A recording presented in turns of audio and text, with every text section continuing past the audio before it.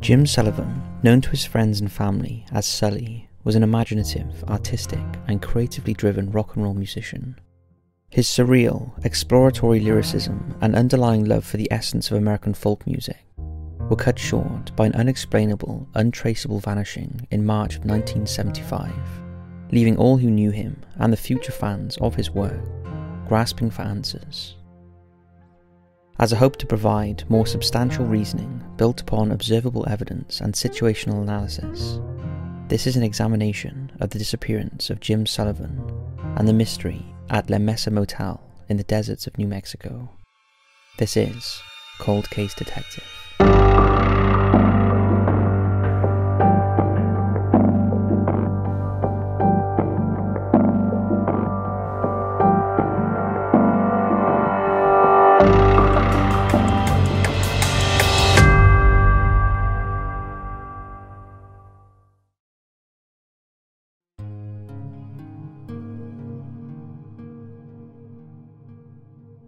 Jim Sullivan was born on August 13, 1940, in the Linda Vista area near San Diego, California.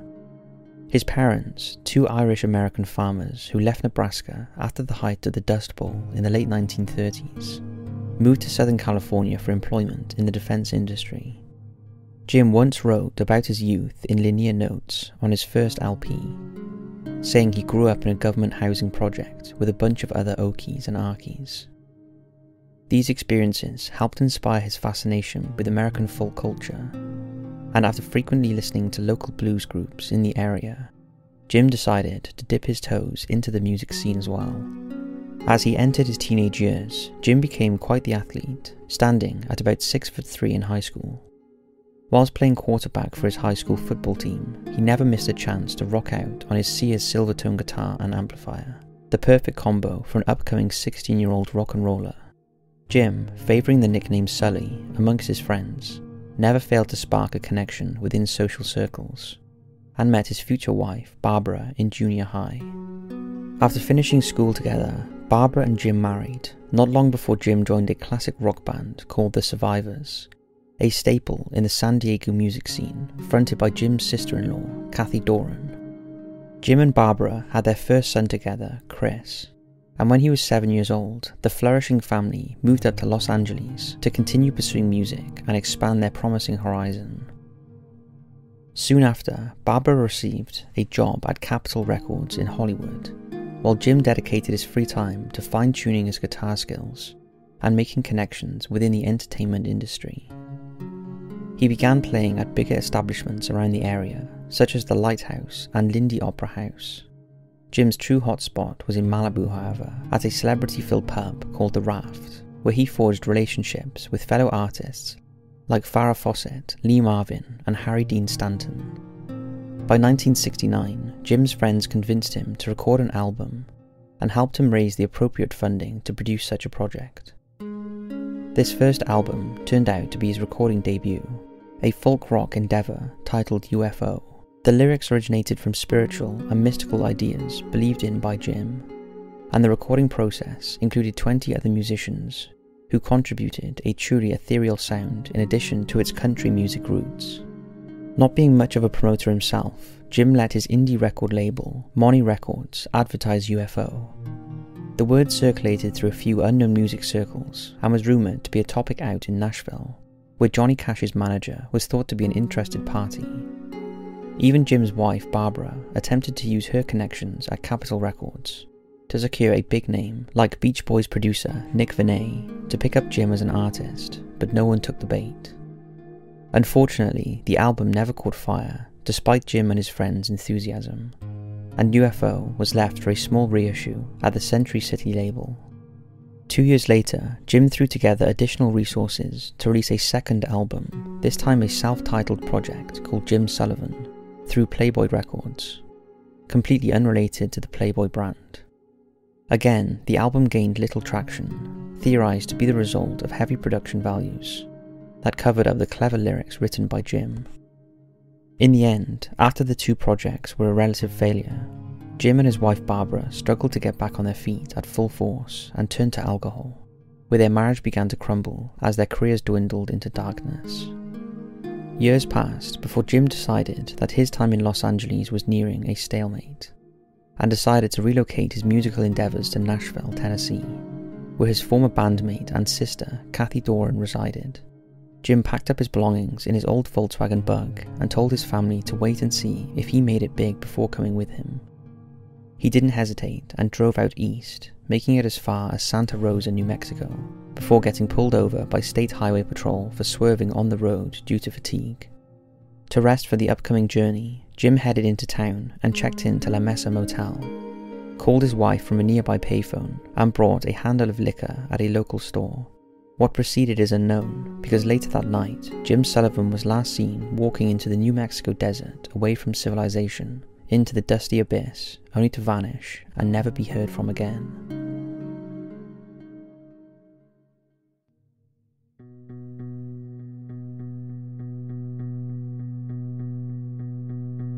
Jim Sullivan's journey truly began in 1968 when he uprooted his family from the perfectly weathered San Diego, California, to the heart of the entertainment industry's playground, Los Angeles. He, Barbara and Chris left to engage with the world of rock and roll and dedicated his life to his craft, a true love with music and mysticism. From 1968 to the early parts of 1970, the Sullivan family makes a name for themselves. Barbara secures employment at the legendary Capitol Records in Hollywood, while Jim shares his talents with the rest of Southern California. Jim links up with movie stars and fellow musicians, combining a natural gravitas with pure artistic skills. He makes many friends and frequently plays at packed houses at the Raft Pub near Malibu.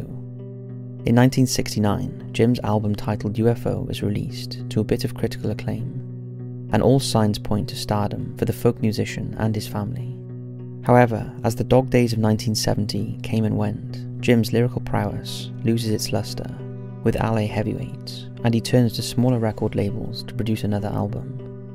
Sadly, the borderline experimental soundtrack never takes off like he hoped, and Jim is left to return to play in the dimly lit clubs he once gained his footing in. Following the track marks of failure and losing the glimmer of success that Hollywood once brought upon the Sullivan family, both Jim and Barbara turned to alcohol, and between 1972 and 1974, they see their once sturdy marriage begin to crumble.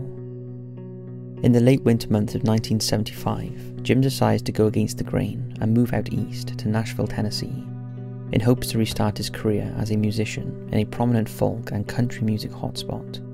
Jim and Barbara discuss the family aspect of the proposed transition, and they agree that she and their son Chris will wait to see if Jim captures success before joining him on the cross-country relocation. So on the morning of March the 4th, 1975, Jim packs personal belongings into his old Volkswagen Bug and says goodbye to the town he once dreamed of sparking stardom in. Between noon and 1 p.m. later that day, Jim physically departs from his family in Los Angeles, hops on the National Highway and heads east on Route 66. 15 long and lonely hours of driving pass by before Jim is pulled over by police for unintentionally swerving around the roads outside of Santa Rosa, New Mexico, in the wee hours of March the 5th, sometime around 3 or 4 a.m. After the traffic stop, Jim is taken into the Santa Rosa police station to take a sobriety test. He proves he has no alcohol or illicit substances in his system and passes the exam. The officers determine Jim is suffering from fatigue after a taxing drive across 900 miles and 3 state lines, and recommend he finds lodging to rest. Later that morning, Jim checks in to La Mesa Motel right off of Route 66 in Santa Rosa. However, he doesn't unload any of his belongings, and at some point during the day, he leaves the room key locked inside of the room. An undetermined amount of time passes, and Jim walks to the nearest liquor store and buys a handle of vodka. It's unknown if he immediately consumes the alcohol, but he is then soon witnessed getting back into his Volkswagen and driving around the Santa Rosa area. In the afternoon of March the 5th, Jim drives out to a ranch about 26 miles southeast of Santa Rosa, a piece of land reportedly owned and lived on by the Ganetti family. It's unclear what exactly happened at the Ganetti ranch, out in the middle of nowhere. However, it's been reported that Jim drove up to the nearby road where an older Italian woman, who spoke little English, met him with some ranch hands. When she asked him if he had a problem, Jim replied, "No, do you?" Other reports mention Jim driving all the way up to the ranch house and knocking on the door, much to the confusion of Mrs. Genneti. Regardless of what exactly conspired, Jim leaves his vehicle behind on the ranch that evening of March 5, 1975, and walks off the property towards the endless desert. This is the last confirmed sighting of Jim Sullivan. In the next couple of days following March 5th, after Jim's communication ceases, his disappearance is investigated by Santa Rosa authorities. They trace his final steps around town, ending at the Genneti family ranch. They find his Volkswagen Bug off on the side with the doors locked and the engine completely dead. Inside are Jim's personal artifacts, including his wallet, his guitar, and a bunch of old musical gear and personal audio tapes. Nobody on the property knew where Jim wandered off to, only that he was seen walking away from the vehicle.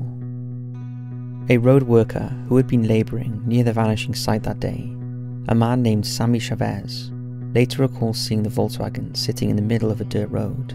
He says it was quite a strange sight, and when he headed back the other way after his shift, all of the doors on the Bug had been opened where police were searching. On March the 8th, the Volkswagen is towed away from the Genneti family ranch and assumably taken into custody. However, what happens to the Volkswagen Bug is still unknown to this day. In the preceding 2 weeks of the investigation, countless law enforcement officials searched the nearby New Mexico desert for any sign of Jim, including the New Mexico State Police, the Santa Rosa Police, and multiple volunteer chains. The Sullivan family quickly make their way to Santa Rosa to aid in the search as well.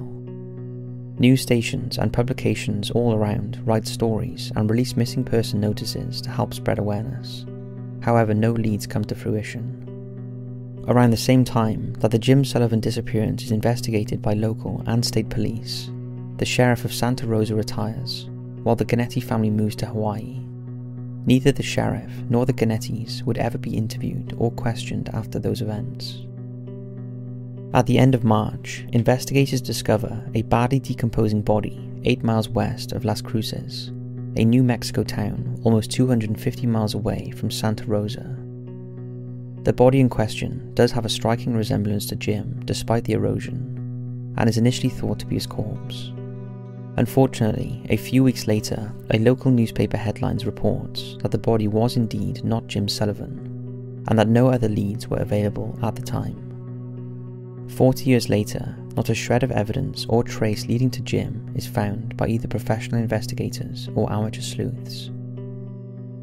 In 2010, a music producer named Matt Sullivan, with no relation to Jim, from Light in the Attic Records, heard about Jim's puzzling legend and set out to find answers.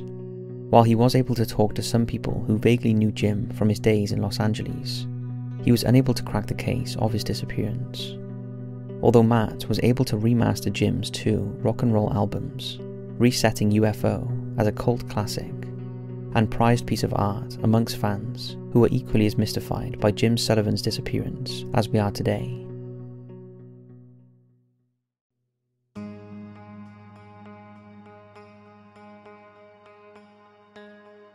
In the spellbinding case of Jim's disappearance, not many useful clues were unearthed. There were no security cameras at La Mesa Motel or official records of Jim interacting with anybody specific, either in town or at the ranch. There was no blood, no goodbye letter, and no footprints. However, investigators did find something of suspicion a few weeks into their manhunt. A major discovery that was thought to be the resolution: a decomposing body of a middle-aged man found abandoned in New Mexico desert.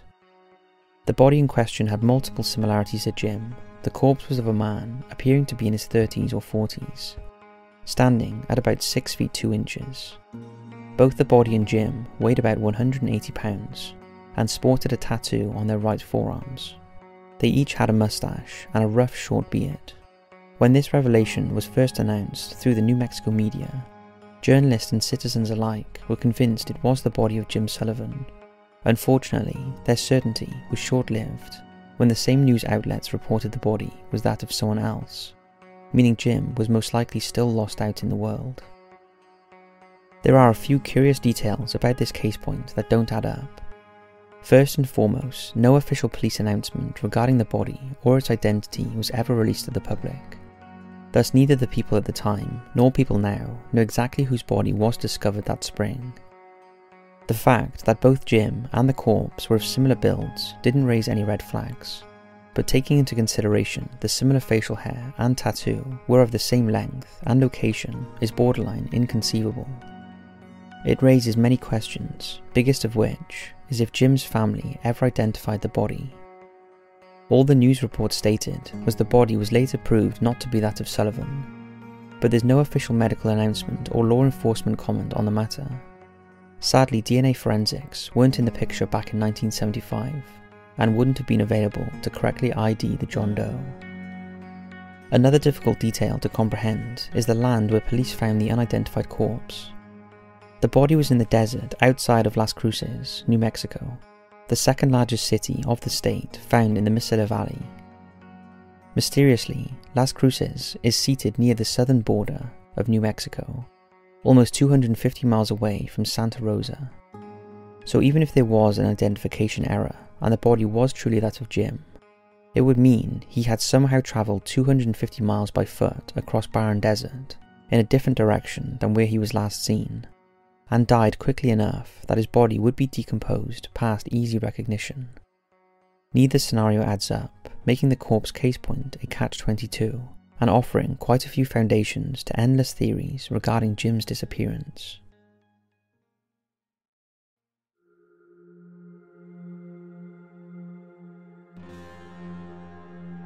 Clouds of mystery have surrounded Jim Sullivan since that clear sunny evening on March the 5th. Without eyewitness testimony or hard evidence, the number of potential endings to Jim's story is vast, if there's truly an ending at all. However, there are a few with interesting ties to his friends, family, and short-lived history in Santa Rosa, involving links to police corruption, the Chicago Mafia, supernatural abduction, and even a staged farewell. First and foremost, we must consider the role of local law enforcement during Jim's time in Santa Rosa. It's possible that when Jim arrived in the small New Mexico town, he managed to upset authorities by either something he said or by seeing something he shouldn't have witnessed.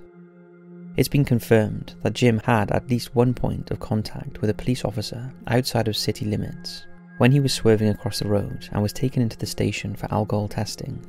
The only piece of information known regarding what happened inside of the police department, however, is that Jim passed the alcohol test and was released. Whether or not Jim was forced inside or harassed during his stay is unknown, but certainly possible. Jim was a larger man, and while he was always regarded as a calm and collected individual, authorities could have seen him as a stranger to the area and treated him as a threat. Or maybe Jim was upset with the entire ordeal and caused a scene either at the traffic stop or during his test. Regardless, without knowing what truly happened with the officers, it's impossible to rule out a situation escalating into chaos. So if Jim had made himself an enemy with local authorities, it's likely the police were called when Jim travelled to the Ganetti family ranch with a handle of vodka. Jim could have been drunk and in a bad mood from the previous encounter, and trespassing on a private property as an unknown figure could have caused Mrs. Ganetti to phone the police. When police arrived and saw it was Jim once again, they could have taken action into their own hands. It's possible they let Jim go off on his own into the desert and waited until he was gone to pick him back up. On the other hand, it's also possible the police never interacted with him a second time, instead finding him dead in the desert after the fact, and instead of investigating the cause of death, moved his corpse out of Santa Rosa and ignoring the situation. This would give explanation to why the John Doe corpse looks so similar to Jim's appearance, yet was discovered 250 miles away from his last sighting.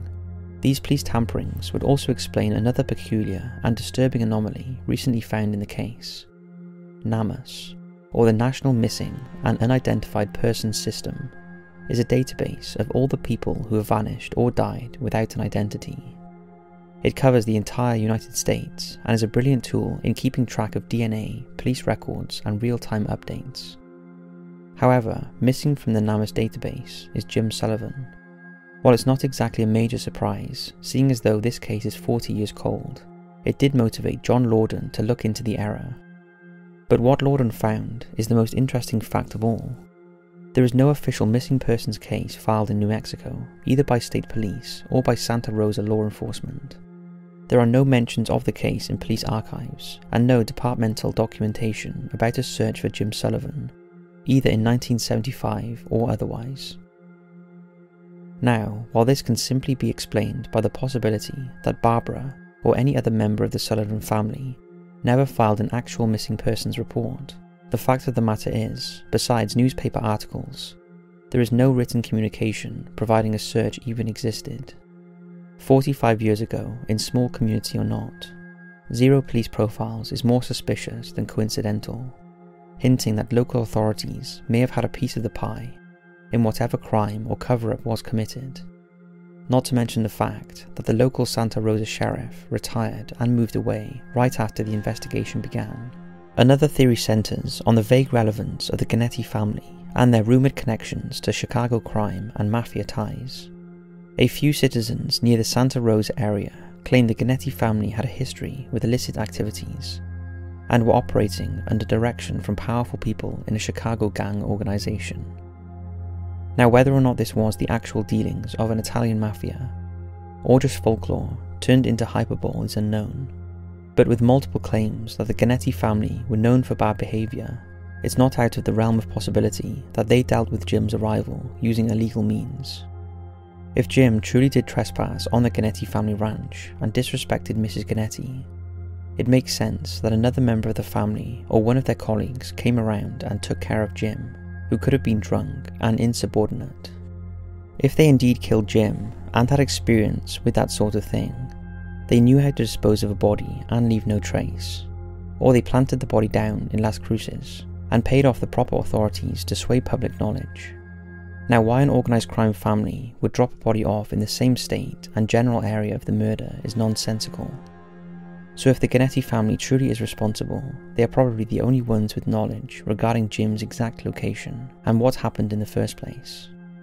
It's worth noting that none of these claims can be confirmed nor denied with observable proof that Jim even made contact with the family.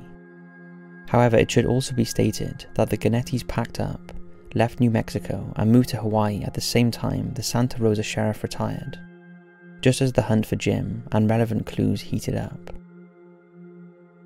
The last theory stemming from homicidal origins is that Jim was actually running away from troubles stirred up in Los Angeles and got caught before he could escape.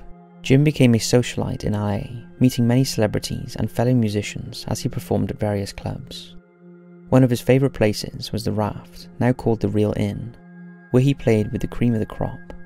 He might have somewhere down the line fixed in with the wrong group of people at the Raft or a similar joint, got desperate for money and was unable to pay off his debts when his scheme reached a dead end. Thus he packed up everything, asked his family to stay put and made a run for it, only to be caught up in the end. It would explain why he was so set on driving 15 hours and then on the first day of his journey pushed himself past his mental limit. Maybe after spending time at the police station, he knew his followers were hot on the trail, so he attempted to find solace at a local residence and ended up at the Gheneti Ranch. When he was denied help, he knew it was the last straw, and his pursuers picked him up after a short chase. It would also explain why Jim booked a room at the motel but never settled in, signalling he was either trying to stage his farewell or throw his pursuers off their tracks, unfortunately running into them anyway. The biggest evidence against this theory is that it's been told through the years by many known associates of Jim and his family that Jim avoided conflict at all costs and was quite soft-spoken. However, it still does take into consideration his turn towards alcohol and the pitfalls of broken dreams. We have reached out to the current owner of the Real Inn to see if they had any connections to employees still around from the days of the Raft pub and Jim's playing circuit. The owner, Andy Leonard, informed us of a former bartender, Ralph O'Hara, whose knowledge of the restaurant dated back to the 1950s. Sadly, upon further investigation, Ralph O'Hara passed away in 2015, leaving the pool of witnesses to Jim's LA life in short supply. One popular hypothesis revolving around Jim has led to his music reaching a cult classic status, specifically his debut album titled UFO, with people believing Jim wandered into the New Mexico desert and encountered intelligent extraterrestrial life, and whether it was by his own free will or under abduction, left our planet with supernatural beings. These conspiracies draw inspection to Jim's music and the aforementioned UFO album, in which he uses surreal lyrics and experimental sound design to build his artistic style. The combination of strange soundscape and mystical songwriting lead many to believe Jim had a deeper understanding of otherworldly themes and ideas. These highlights convince some circles that Jim left on his own accord, rather living with others out in the universe than with the turmoil of failure on Earth. And while the alien abduction conspiracy theory is as often used yet skeptically charged urban legend, Jim's own family doesn't rule out the possibility themselves, saying it would have been a fitting goodbye for Jim and his mystical philosophies. In reality, Jim's UFO album was more creative circumstance than actual extraterrestrial communication. The song titled after the album is actually just an existential metaphor, describing a religious figure of alien, and appears more like a coincidence than proof of interactions with intergalactic life forms.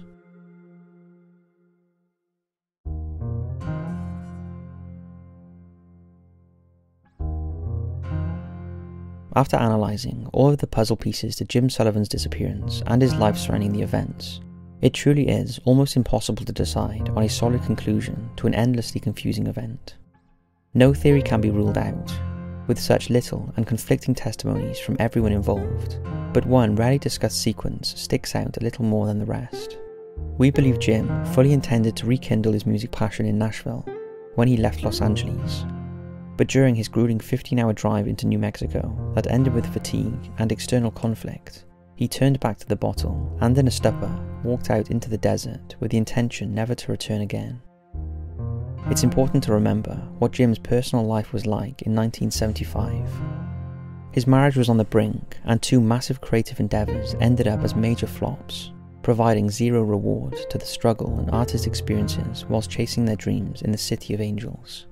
Combine the overall turmoil of American culture and the state of the world at the moment in time, anxieties and anguish most likely took over Jim's emotions as he battled with the shrouds of darkness circling his family and career. Thus Jim packed up all his belongings and set himself on a trail of redemption. When he couldn't weather the long-haul journey anymore, he was stopped by police, and most likely stereotyped as an outsider, a tall, bulky man with a scraggly beard and leather jacket. After dealing with the mild aggravation of law enforcement, Jim purchased alcohol, the only comfort he knew anymore. Feeling as if the journey was insurmountable, he most likely pondered what he would do next in his motel room, eventually deciding to leave without notice. So he locked his key in his room, drove out to a place where his car would be found, and the trace would end, explaining the approximation to the Gannett Ranch.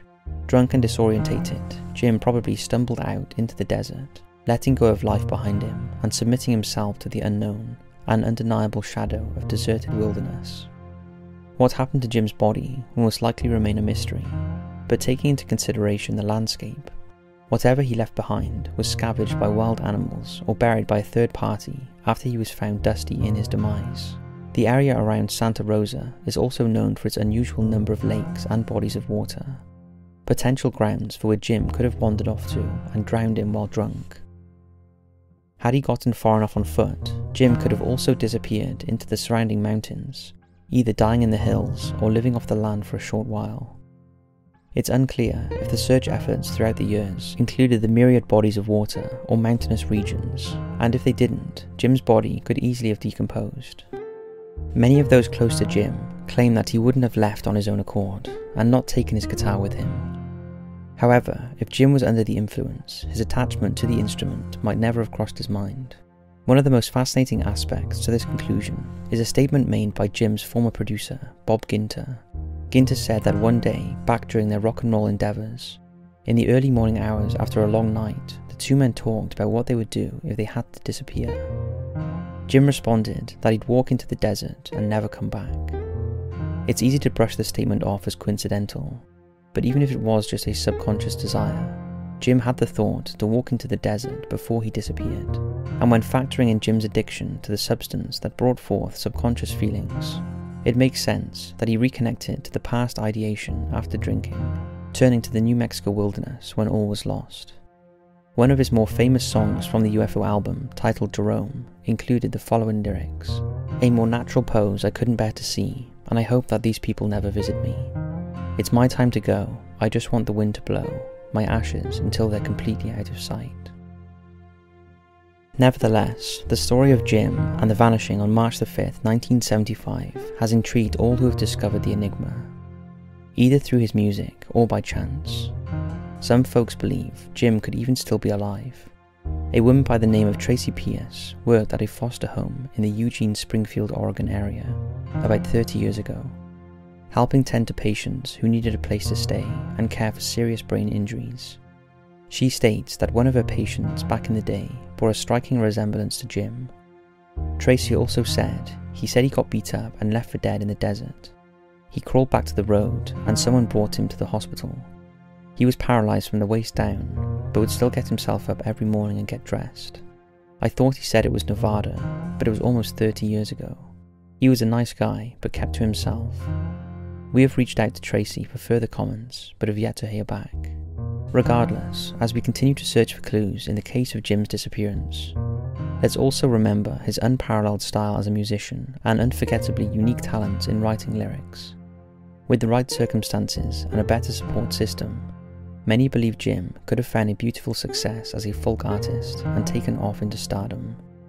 His 2 albums were remastered by the Light in the Attic Records, and Matt Sullivan, a producer who has no relation to Jim, but has published a few pieces about him and his legacy, and can be found in many places around the internet.